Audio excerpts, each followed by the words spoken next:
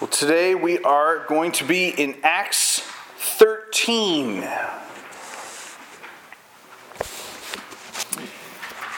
You remember we had all kinds of action and excitement and whatnot happening through Acts 11 and 12. Saul and Barnabas went to Antioch. I hope you checked out your maps this week. There's a Bible study that I'm in during the week, and this week at one point we got to talk. We're also studying Acts, and we got our Bibles out and we spent like half an hour just on the maps. If you have a good study Bible and you look in the back, you can learn all kinds of cool stuff just looking at the maps and figuring out where things are, and you'll want your maps today too. So there you are. But anyway, they were traveling all over the place. They went to Jerusalem with an offering donated from all the Jerusalem church to help them through a famine that's coming up. And they went back to Antioch. And remember, all these people in Antioch were from Cyprus and Cyrene that had originally gone over to Antioch and preached the gospel.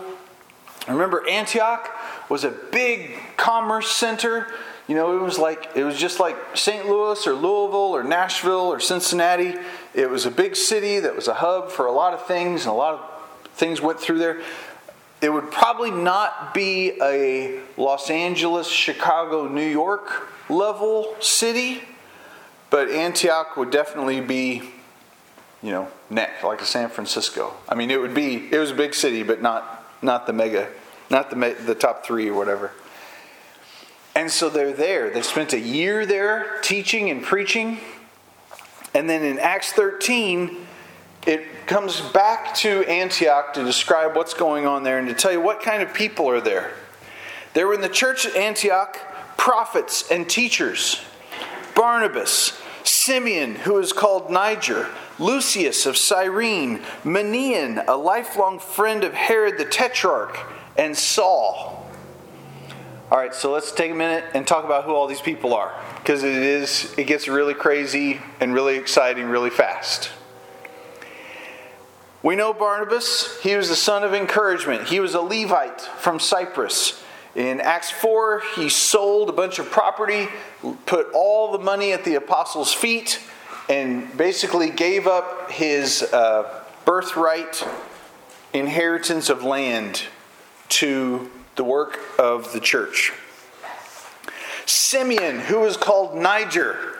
So Simeon, some people think he is Simeon that carried the cross for Jesus when Jesus was getting crucified. Some people say he isn't. You might have a footnote by Niger, which is a scary word, a little tricky, but I'm going to keep working around it. But it's a Greek word for dark-skinned or black. So all of a sudden that word has all kinds of history. Well, that's also a way that they described the Simeon that carried the cross of Jesus, which also helps out because he was obviously not Jewish. So a lot of people that are Jewish in appearance, they look Jewish, and they refer to themselves as Jewish. Just like I would say I'm Irish or I'm German. I have German-Irish descent. I've got German-Irish in me. You can look at me and you can know that. You can look at my red-haired kids. Okay. There were people that were Jewish like that in appearance, but not in their heart and soul. Then there were people that were Jewish that did not look Jewish, like Simeon of Cyrene. Because he was a dark-skinned guy, he is not in the lineage of Abraham. Or somebody has married out of the tribe at some point. So why is that important? Because it's showing already, remember Antioch is where they're first called Christians. And remember Acts 1:8, Jesus said, "You will be my witnesses in Jerusalem, Judea, Samaria, and to the ends of the earth." To the ends of the earth, not just to Jews. To all the Gentiles, all nations. Here's Simeon. Sign of that. Lucius of Cyrene. Cyrene was an island, and people from Cyrene didn't look Jewish. They looked more like Africans. than they did like Middle Eastern Jewish people, but they didn't quite look totally like Africans either. So you got these different racial makeups of people. Manaen, a lifelong friend of Herod the Tetrarch. What? We just talked about Herod last week. One of the Herods got split open, worms ate him, all that stuff. Lifelong friend can mean a couple different things. It either means that they were really close. The expression that's used is they were nursed by the same woman.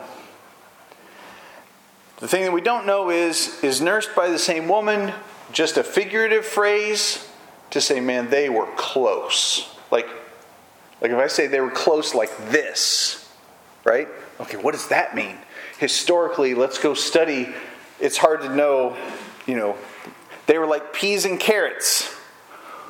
What? That's another expression that we use. They were close. They were like peas and carrots. Okay, one was green, one was orange. It's hard to know how much is literal and how much is figurative. And it's also hard to know how much is literal and how much is figurative with this. So, they were nursed by the same woman. They were really close.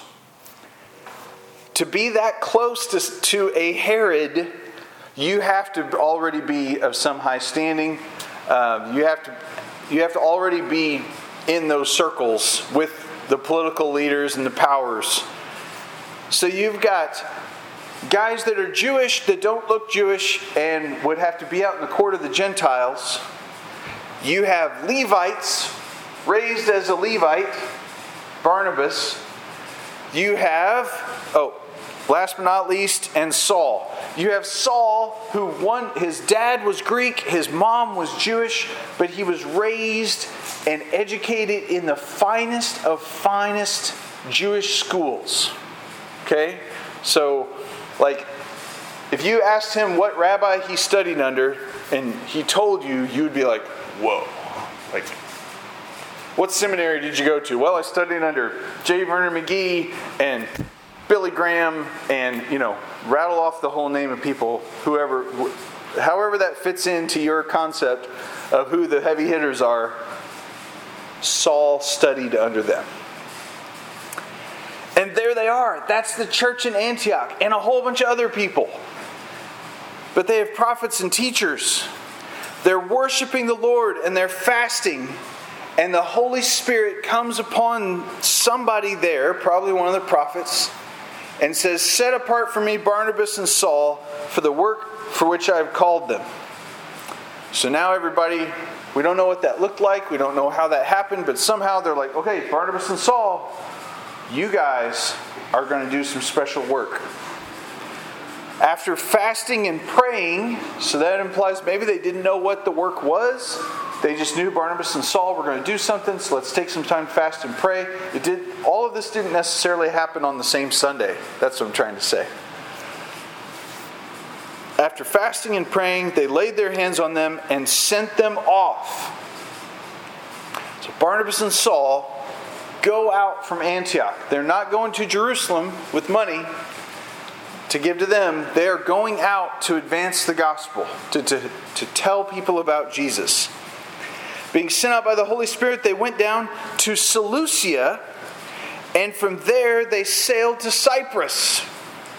This is great because both of these cities, Cyprus is an island country. Seleucia is a city that's on the port. It's the closest port. So Antioch is landlocked. So they would go from Antioch. They know they're going to go out to the world. So let's go to a port because we know we're going to take a boat. So they go to the port city. And then from the port city, there were boats going all over the place. And they're all merchants. There's no cruise ships. There's no vacations. And the way it worked is you basically find somebody that's going somewhere and you're going to ride along. You pay them. You might even have to work on the ship, and that's part of your pay. And that's going to help them get to wherever. That's how they would get their cruise.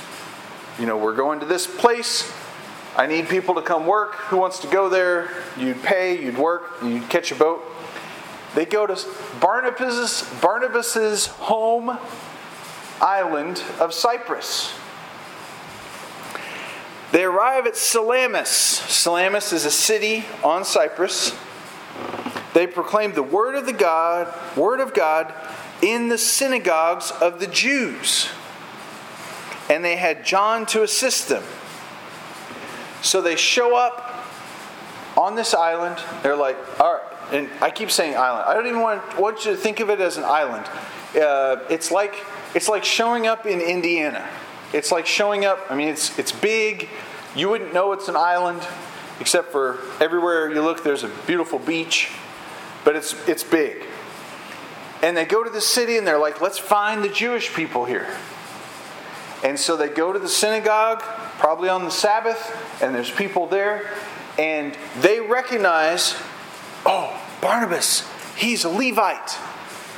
Paul, Saul, he has been educated. He's an educated rabbi. Let's see if they have anything to say.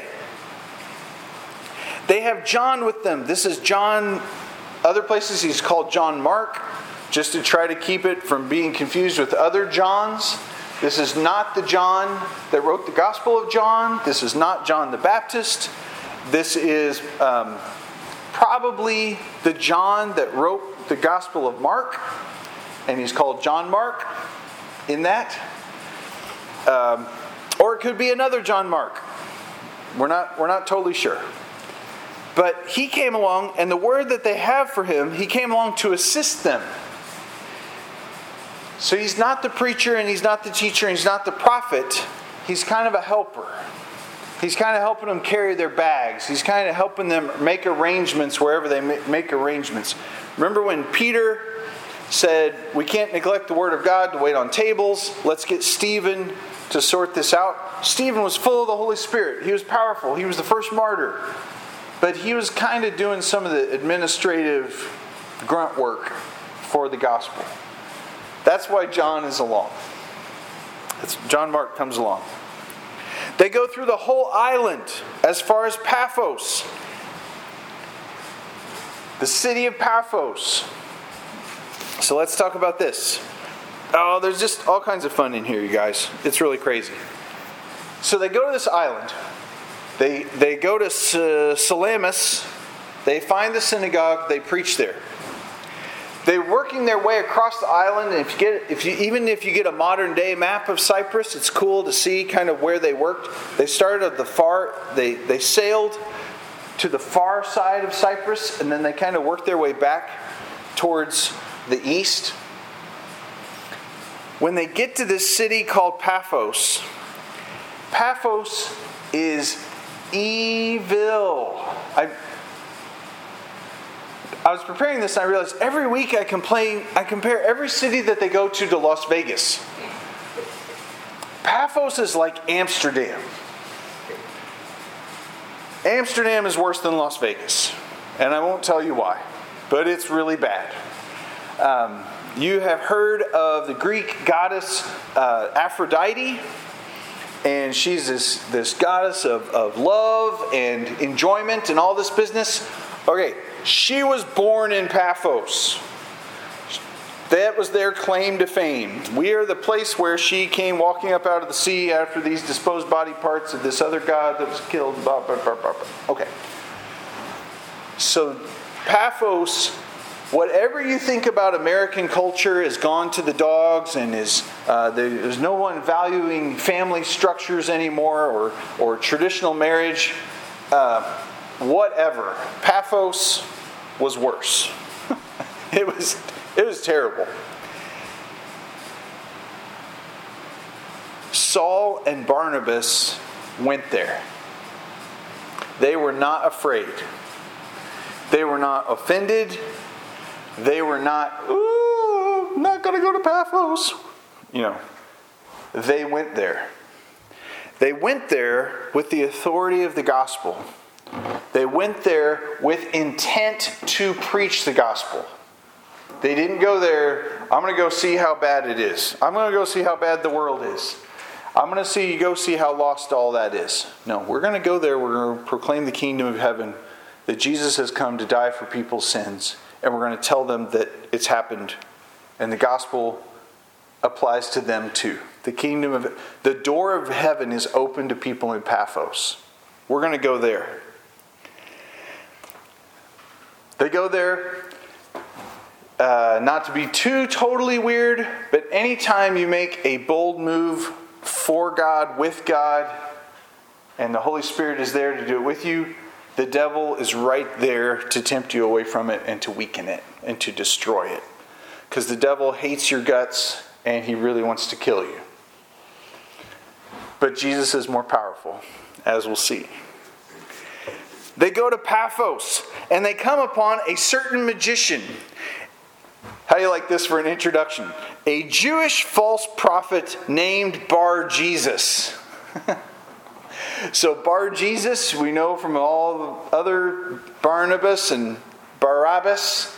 Bar means son of. This guy's name is son of Jesus. That's what he calls himself. He's a magician. So he is probably not thinking about the Jesus that we read about in the Gospels. So don't be like, whoa. Jesus was a very common name.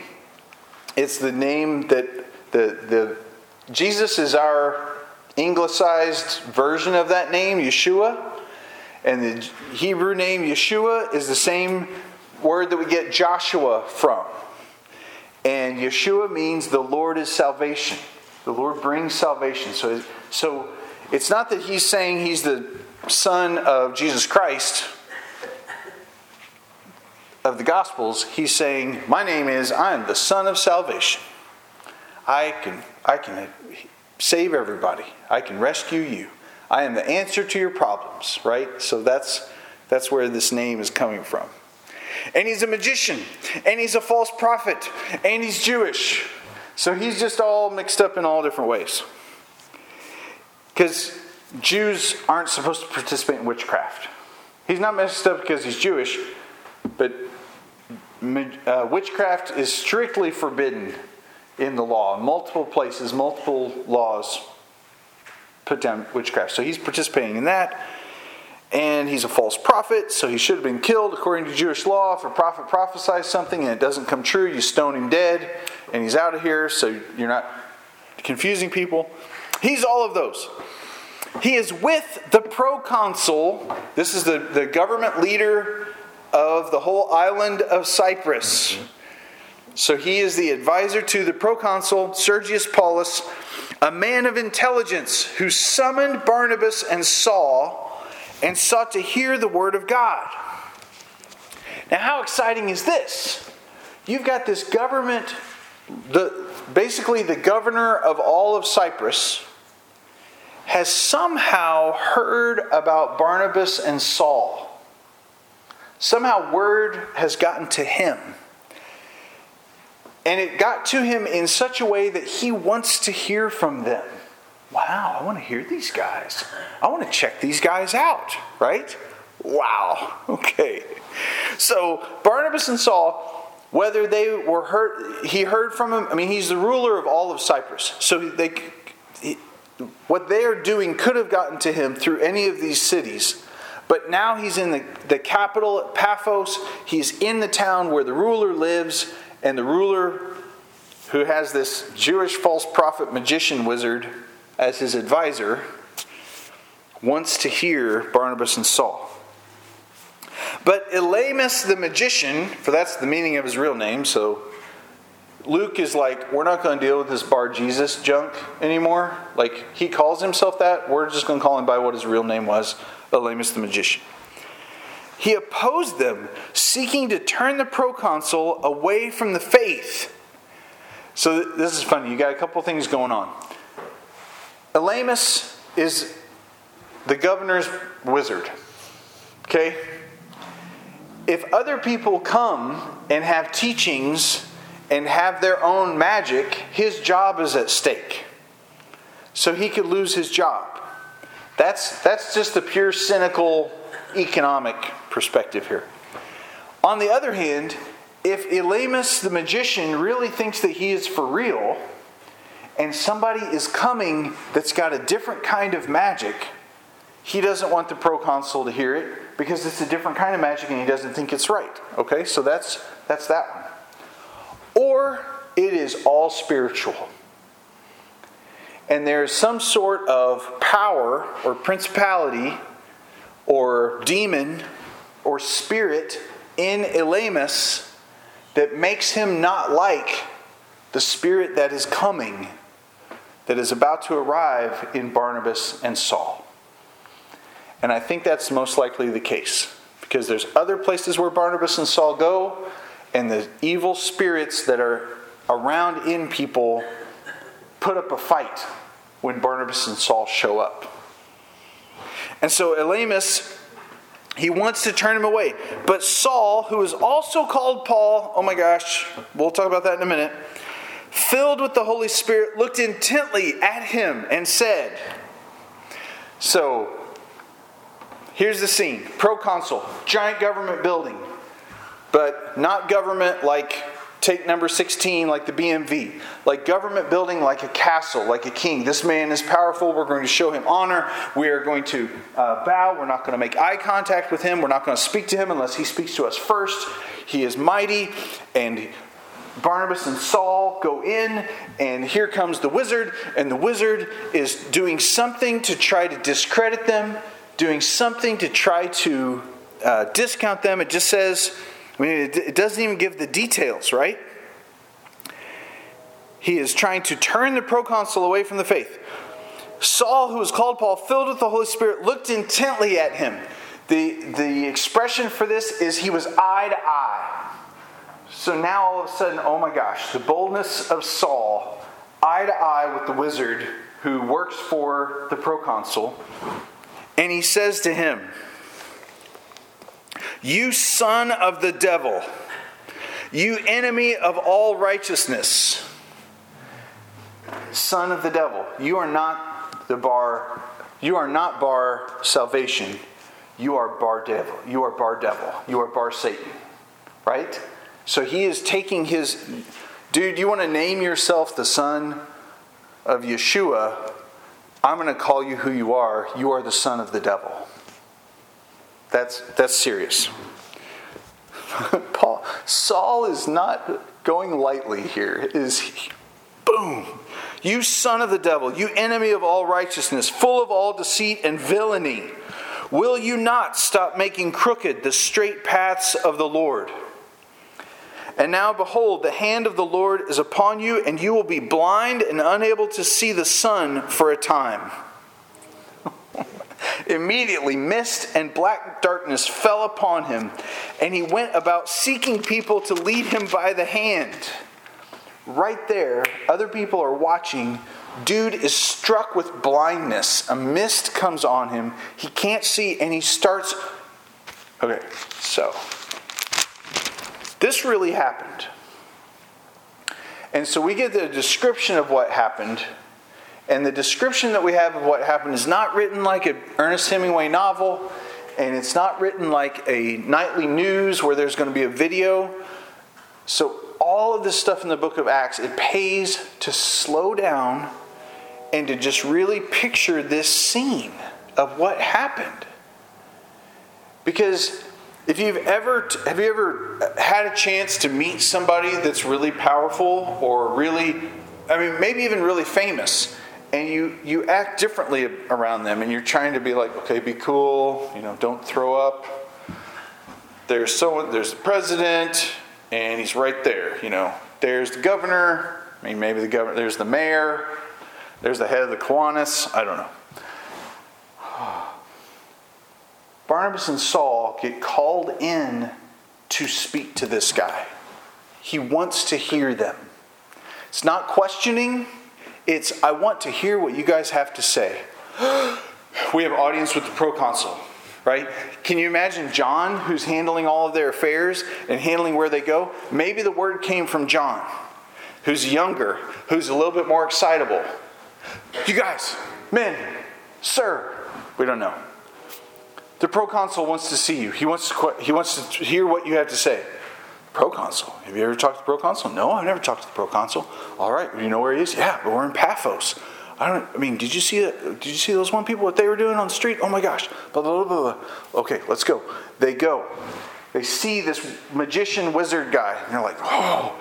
And Saul, you can't possibly read what he says there without anything but anger and aggression. You son of the devil, you enemy of all righteousness, full of all deceit and villainy, will you not stop making crooked the straight paths of the Lord? That had to be in the hearing of, what's his name? Sergius Paulus. It had to be in the hearing. Sergius Paulus is watching this. Oh my gosh, who are these people that they barge right in and they assault my advisor? Because he's not going to think of him as his wizard, right? He's not going to think of him as his court magician. He is there for advice and guidance. And Saul walks right in, strikes the dude blind, calls him the son of the devil. Now all of a sudden that guy is groping around trying to find his way. But he's been struck blind. Who knows how bad it is to be struck blind? Saul. Saul just dished out what he himself had gone through. So as we read this, that Saul is angry. You son of the devil. You enemy. Stop your villainy. You're full of deceit. You're the enemy of all righteousness. Everything that's righteous. He doesn't want to kill him. He doesn't want to just and beat him up. He wants to stop him. But he wants him to change. He wants him to make the path straight. Because he knows that he was an enemy of righteousness, persecuting Jesus himself, and he was struck blind. Isn't that wild? When that happens, we don't know what happened to this guy. We don't know. He could have been screaming. He could have been hollering. He could have been in a panic. The proconsul believed when he saw what had occurred, for he was astonished at the teaching of the Lord. So something else happened here that we don't know what it is. We don't know if Saul walked right in and said some things, and then the magician said some things, and there was this back and forth. Somehow the proconsul heard teaching from Paul. Somehow the magician opposed it and messed things up. And then somehow Saul said, "Shut your mouth." And it happened. Wow. All of that happens, and he believed. So now you have the head of the island of Cyprus, the country of Cyprus, just became a Christian. He is the governor, he is the president of Cyprus, and his office is in the birthplace of Aphrodite or Venus. Seriously, influence. We have a planet named after the goddess that was born in this city. It's bad. The city is bad. I'm not going to go on in Acts 13. We're going to stop there. But I think this is such an encouragement to us, you guys. I was reading this week, and I was just like, I don't think I've ever read this before. This is amazing. Because these guys were not afraid of the culture that was creeping in around them. There was no culture creeping in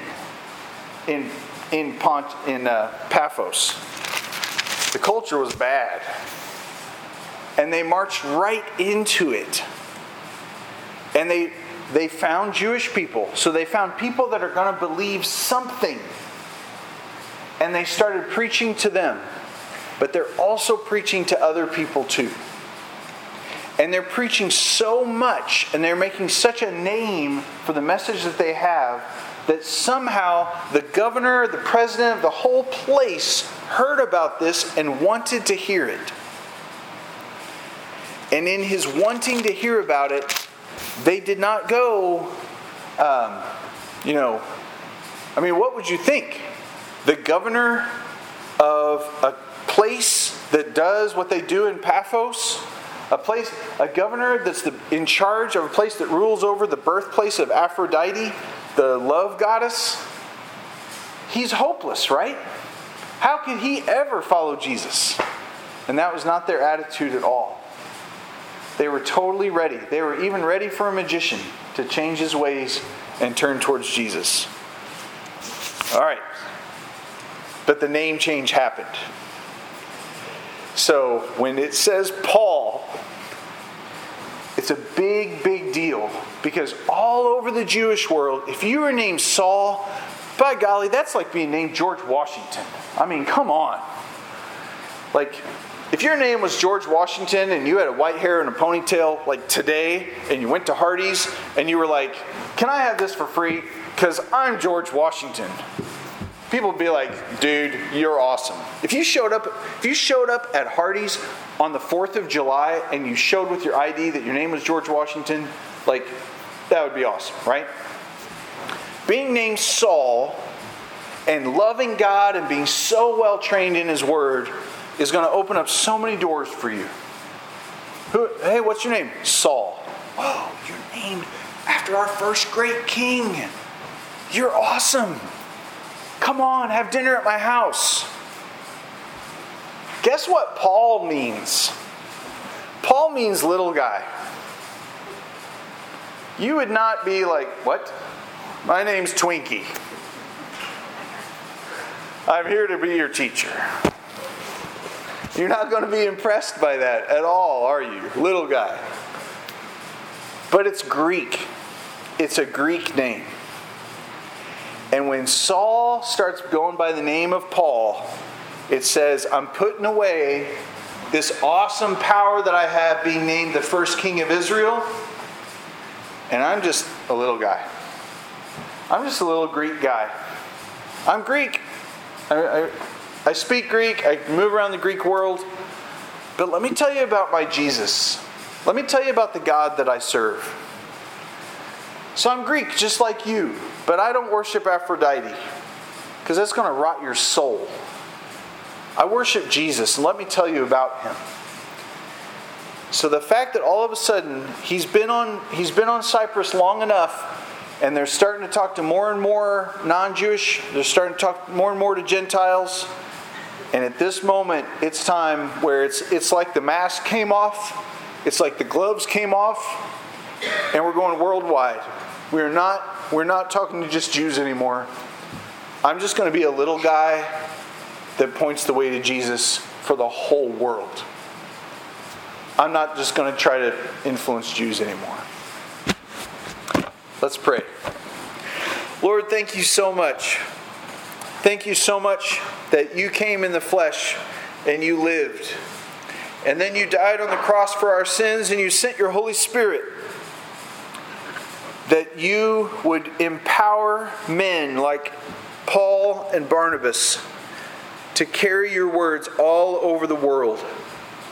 Lord, I pray for every missionary today, every missionary that is out on the field, every missionary that's even home for a break, that you would really bless them and encourage them as they take your gospel and your hope across cultural barriers, across racial barriers, across economic barriers and national barriers. Pray for every single missionary that they would be encouraged and built up and strengthened today. Lord, we ask that you would work in us, that we would be bold, that we would not be afraid of Paphos, that we would not be afraid of Aphrodite worshipers, and we would not be afraid of wizards and false prophets and fake magicians, but that we would go boldly with your word and with your spirit to proclaim your good news. We exalt you and we thank you and we are with you, Jesus. Amen. All right.